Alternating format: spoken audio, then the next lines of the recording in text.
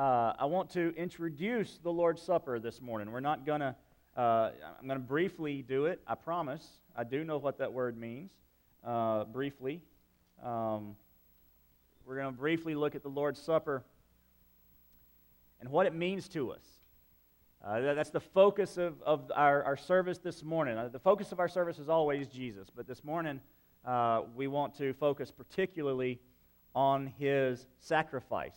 And that's what the Lord's Supper does for us. It intensifies our focus. It narrows our focus down to that. And Donald picked music that wonderfully assisted and encouraged that focus. And I want to continue in that theme this morning. 1 Corinthians 11:17 through 26 says, "Now in giving the following instruction, I do not praise you, since you come together not for the better, but for the worse. For to begin with, I hear that when you come together as a church, there are divisions among you, and in part I believe it.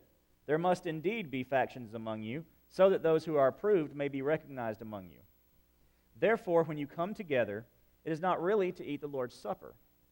For at the meal, each one eats his own supper ahead of others. So one person is hungry, while another gets drunk. Don't you have houses to eat and drink in? Or do you look down on the church of God and embarrass those who have nothing? What should I say to you? Should I praise you? I do not praise you for this.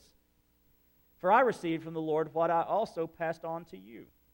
On the night when he was betrayed, the Lord Jesus took bread, gave thanks, broke it, and said, 'This is my body, which is for you. Do this in remembrance of me.' In the same way, after supper, he also took the cup and said, 'This cup is the new covenant established in my blood. Do this as often as you drink it in remembrance of me. For as often as you eat this bread and drink the cup, you proclaim the Lord's death until he comes. Therefore, whoever eats the bread or drinks the cup of the Lord in an unworthy way will be guilty of sin against the body and blood of the Lord. So a man should examine himself. In this way he should eat the bread and drink from the cup. For whoever eats and drinks without recognizing the body eats and drinks judgment on himself.'" We're going to look at four things, four items, four encouragements, I believe, about the Lord's Supper here that we can glean from this passage. The first thing that we see is that the Lord's Supper is to emphasize love and service in the called out people. Remember, that's been our focus since my first Sunday here, is the called out people. What does that look like? Well, as a matter of fact, my timing was a little off, but preaching on the Lord's Supper and actually baptism as well was supposed to be next week's message. And this week was going to be something else. But because Lord's Supper was this week, I had to invert them. But this was actually in my series already. Because this is an act of the called out people. This is what the called out people are supposed to be doing, emphasizing love and service through the Lord's Supper in this called out people. We see it in verses 17 through 22 that we just read. Now, we kind of see it in a mirror, or we see it by what the church in Corinth was not doing. Paul reprimands them for not taking the Lord's Supper in a way that emphasizes love and service. Instead, they were doing it very selfishly. So by his reprimand, we take that reprimand, we reverse it, and we see what the people were supposed to be doing in the Lord's Supper. They were supposed to be emulating Jesus' love for the disciples that he showed at the Last Supper. That night before he was betrayed, what he was doing, what he was showing them, the emphasis that Jesus had. He tells them, "I have longed to have this meal with you. This has been on my heart." If you read John, and I'll talk about that briefly here in a few minutes, but you read the 3 or so chapters in John leading up to the actual Lord's Supper, you hear Jesus pouring out his heart. You hear him praying for the disciples. You get this impression, this feeling, Jesus knows this is my last time to really be able to sit down and talk to these people, talk to these men, disciple them for any period of time. This is it. This is the last time. Crucifixion, burial, resurrection, 40 days of showing himself to people, then the ascension, those times aren't going to lend themselves, based on the record that we have, to any intense discipleship. Jesus was wanting to show them the love that and service that he has called them to in this time. And that's what our Lord's Supper is supposed to emulate as well. John 13:7, there's my reference that you can look at if you want to go back and read what Jesus was feeling leading up to this. See, this is one of the reasons that the Lord's Supper is served and not taken. A lot of churches do it a lot of different ways, and we're going to do it a lot of different ways, because I want to make sure that the Lord's Supper is always emphasized when we take it. But one of the reasons that it is always handed to you is because it exemplifies that service. It's a part of being served, the church serving each other. I'll go ahead and give you a little heads up. In January, we're going to have the Lord's Supper, I believe, completely different from any way you've ever had it before. At 10:30, instead of meeting in here, we're going to go meet in the gym.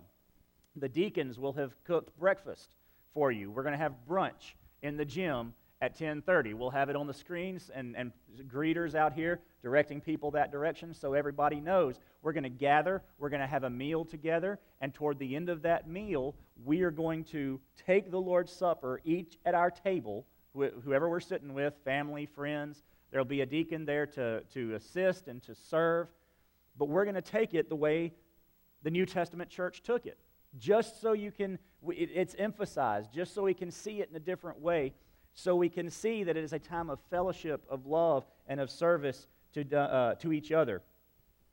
The Lord's Supper, remember, is representative of an act done for others.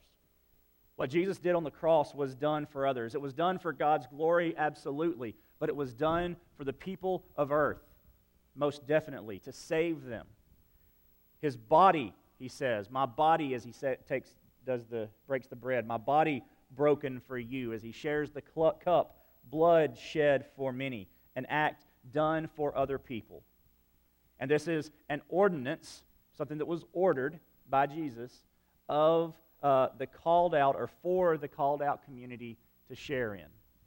This is an act that we come together as a church to take part in because we are of that community, that called out community of faith. So we do this as an example to emphasize love and the service that Jesus did. The second reason we do this, or the second explanation of what the Lord's Supper is, it is a celebration of the grace manifested in Jesus' sacrifice.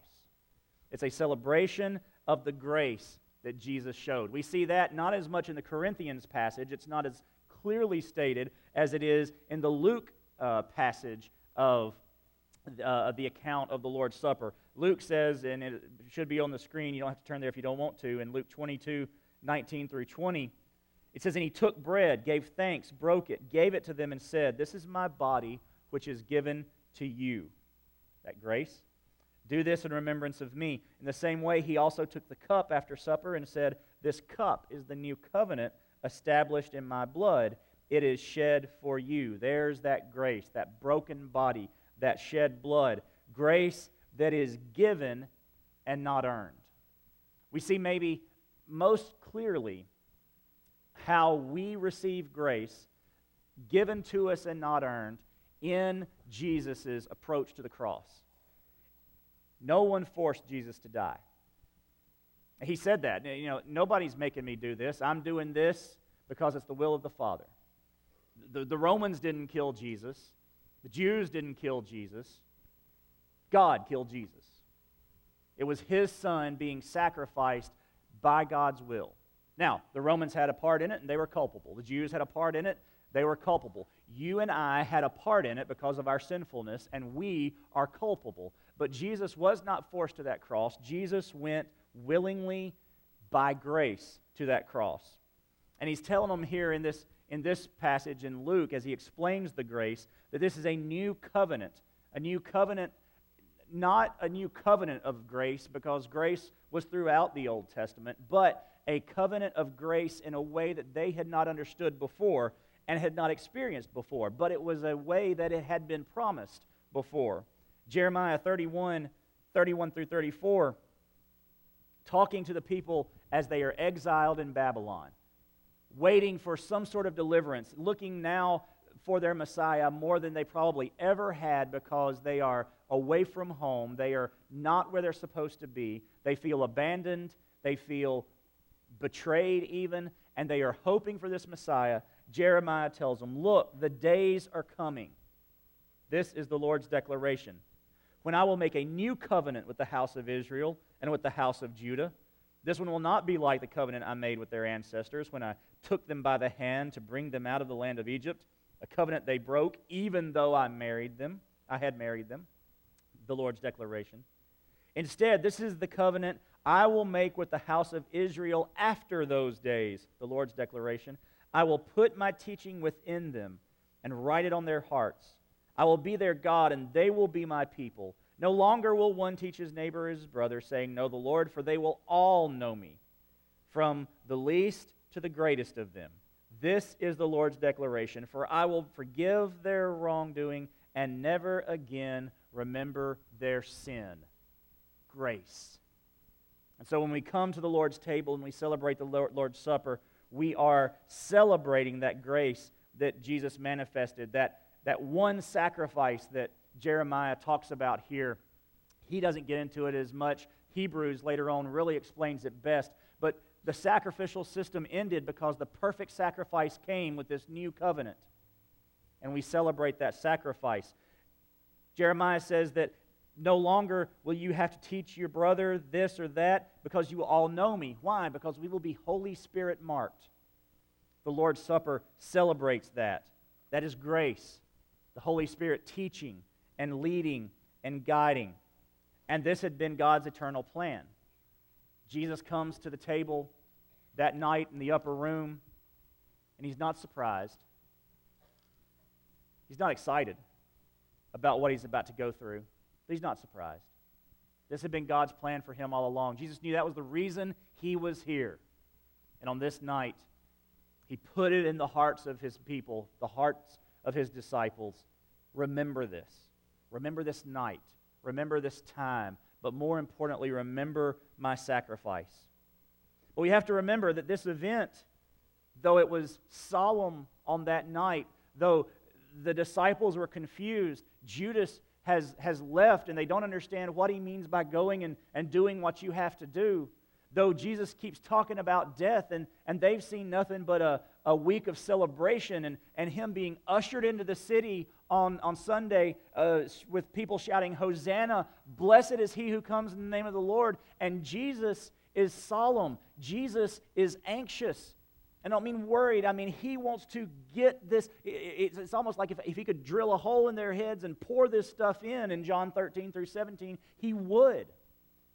And the disciples are, why? Why all this talk of death? The Passover is a wonderful thing. We are celebrating a great event. And that is exactly right. Today, now, looking back on that Lord's Supper, that Last Supper, it is a celebration. So we come with all the solemnity and reverence that we should have when we worship the Lord, but we come to this table not mopey and down and sad. We are celebrating a wonderful thing because without this, we have no salvation. This morning, we don't come celebrate or entering in as if to a funeral, Jesus' last day.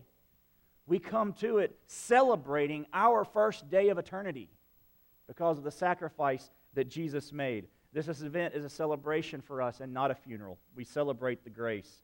Third thing, the Lord's Supper looks forward in hope.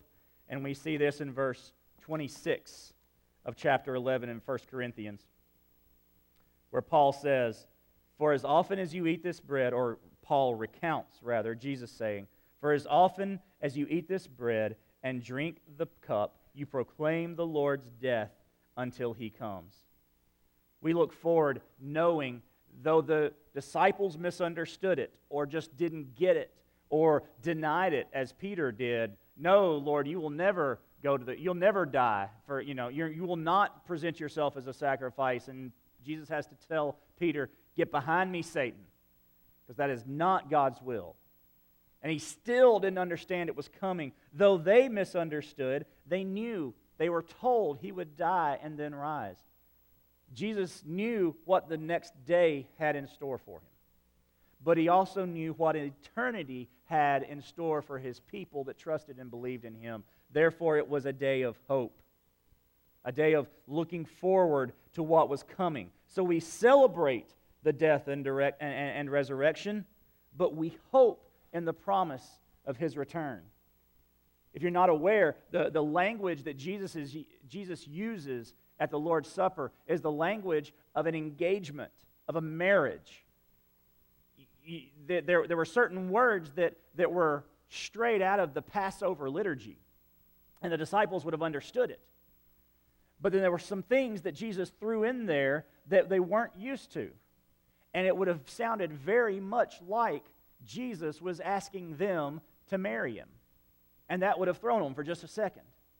And maybe for a few days, maybe for a few weeks. But that's the language he used. Why? Because we know that we are married to Christ. That is over and over and over again the terminology that's used, all the way back through the Old Testament. God talks about, even talked about in Jeremiah, used the phrase, I married you. And you went out, and he uses this language in Hosea and a number of other prophets. You went out and played the harlot. You went out and whored yourself to other gods, even though you were married to me. And we see Jesus again coming back with the new covenant, the better way, and saying, marry me. Marry your life to me. No longer are you your own. You are now bought with a price. You are mine. And if the marriage is what we're talking, about, then we know again and again and again, Jesus said, the groom will come back for his bride. He's left his bride here on earth for a little while. His bride has a job to do. His bride has the job of telling people all about the groom. Come join the family. Come be a part of what Jesus has done.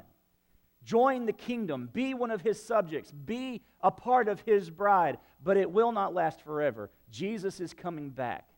And we look forward today as we celebrate. We look forward in hope, knowing that he has not left us here for good. He has not abandoned us at all.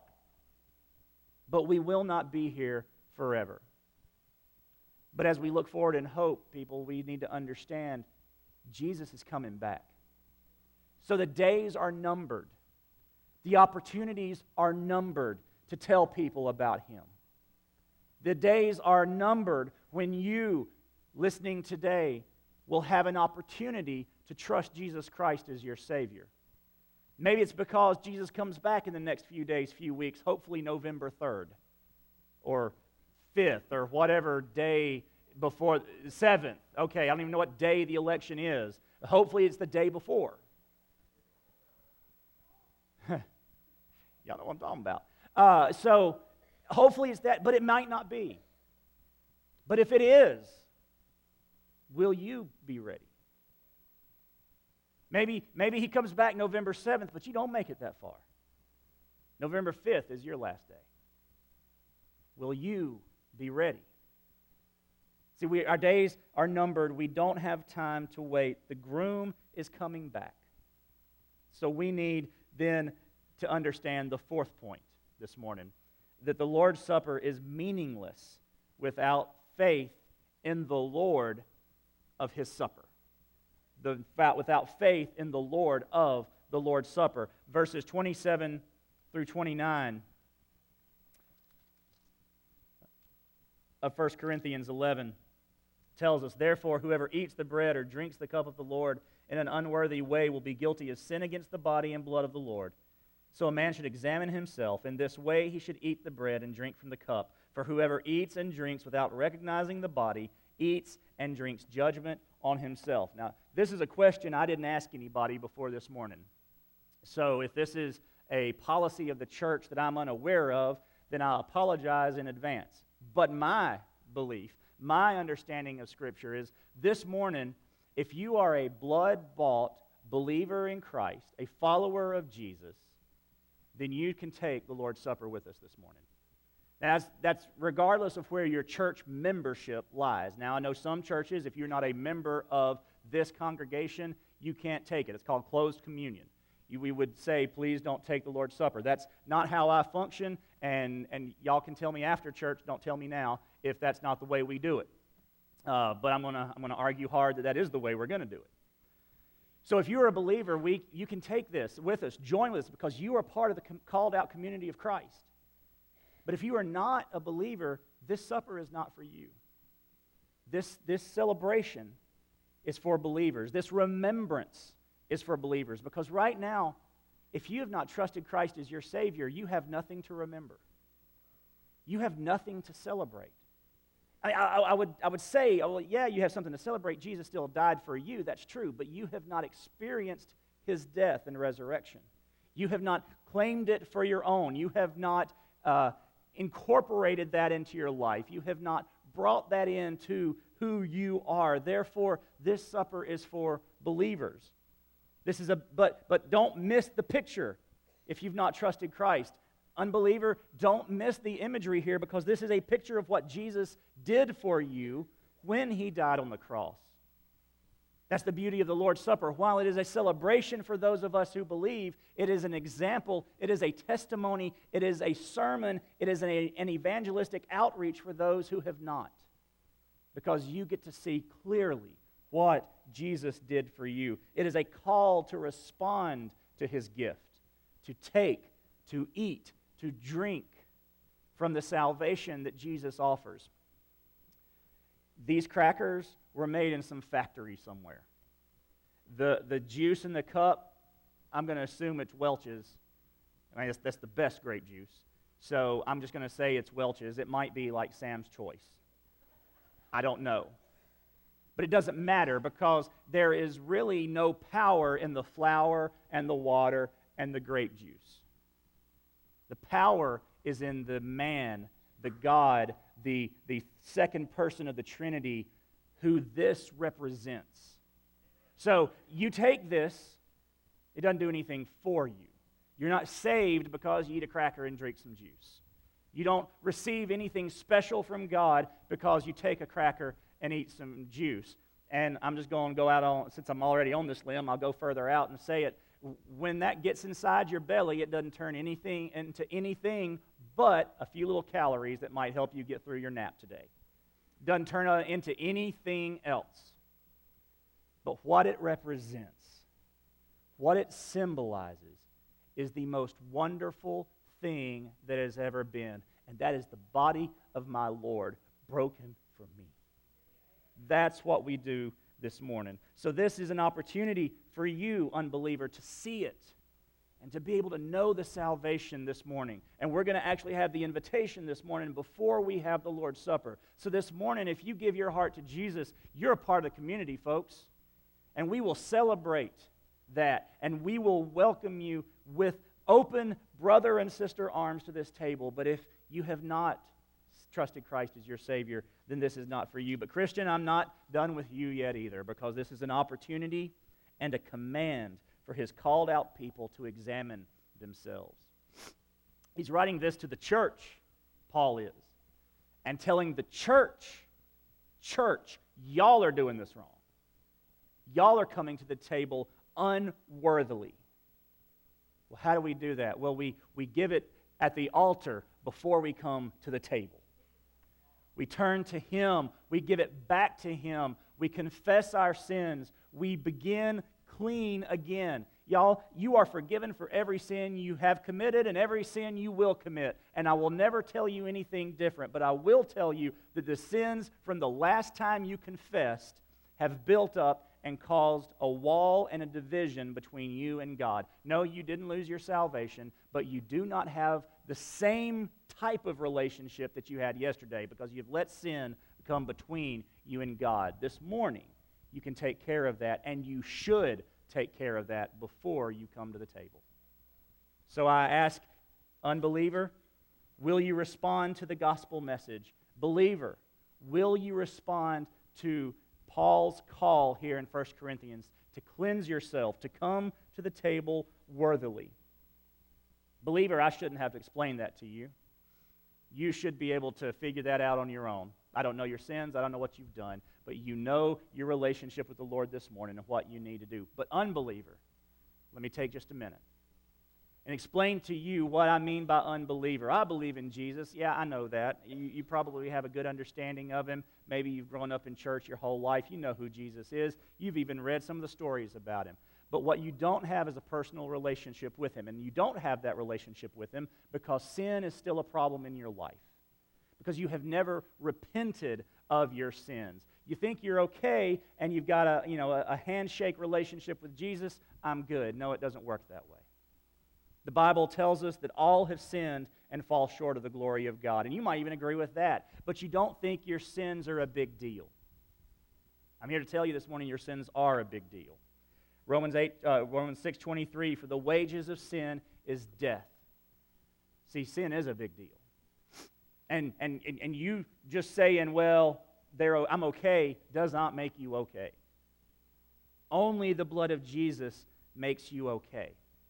And the blood of Jesus is not on you just because it was shed. The blood of Jesus cleanses you when you accept the grace that's offered from Jesus Christ. So you can't just say, oh yeah, I believe. No, you accept that gift of eternal life, that gift of salvation, that gift of sin cleansing that takes away the sin problem. But you've got to do it. And you begin by admitting, first step to recovery from anything is admitting you have a problem. You have a sin problem. And you need to admit that this morning. Turn away from that sin. Repent. Turn to the Lord, this eternal life. God has proven his love for you. Romans 5:8, by dying, or rather by sending his Son to die for you while you were yet a sinner. So, whatever you've done, God loves you, and Jesus died for you. As a matter of fact, anyone who calls in the name of the Lord, everyone who calls in the name of the Lord will be saved. It does not matter your past. It does not matter your sinfulness. It doesn't matter how heinous your sin. It does not matter what you've done or how many times you've done it. Jesus loves you, and you can know salvation from your sins this morning. It won't be a switch that goes off and suddenly you never sin again. If your issue is alcohol, it may not be the case. I've heard testimonies where it has been, but it may not be the case that you suddenly have no desire for alcohol anymore. I pray that that's the case, but I don't guarantee it. If your problem is your anger, your mouth, I don't guarantee that it is fixed in that moment. Pornography, I don't guarantee that it's fixed in that moment. Drugs, abusiveness, we can just go down the line. Sexual sin of some other kind, I do not promise that it will be taken away. I do promise that it will be forgiven. I do promise that you will then be given the Holy Spirit so that you can work to overcome those sins. You will be slowly sanctified as you seek God, as you seek his face, as you are discipled in a Bible-believing church. Everyone who calls in the name of the Lord will be saved. And it is as simple as this, my friends. If you believe in your heart, if you confess with your mouth Jesus is Lord and believe in your heart that God has raised him from the dead, you will be saved. Repentance, belief, confession. A, B, C. It is that simple. Admit you're a sinner. Believe in Jesus.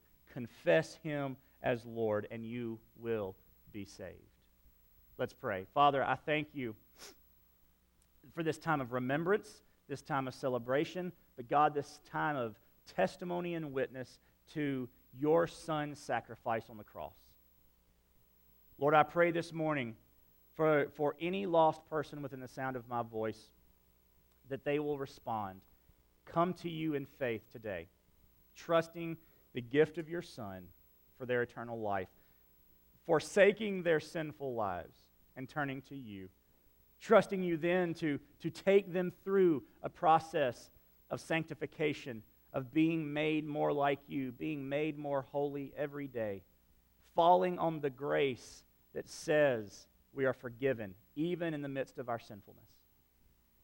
And Lord, for believers this morning that need to bring things to you at this altar, I pray that they would do that there would be none of us taking this table, this supper unworthily, but God, giving it all to you.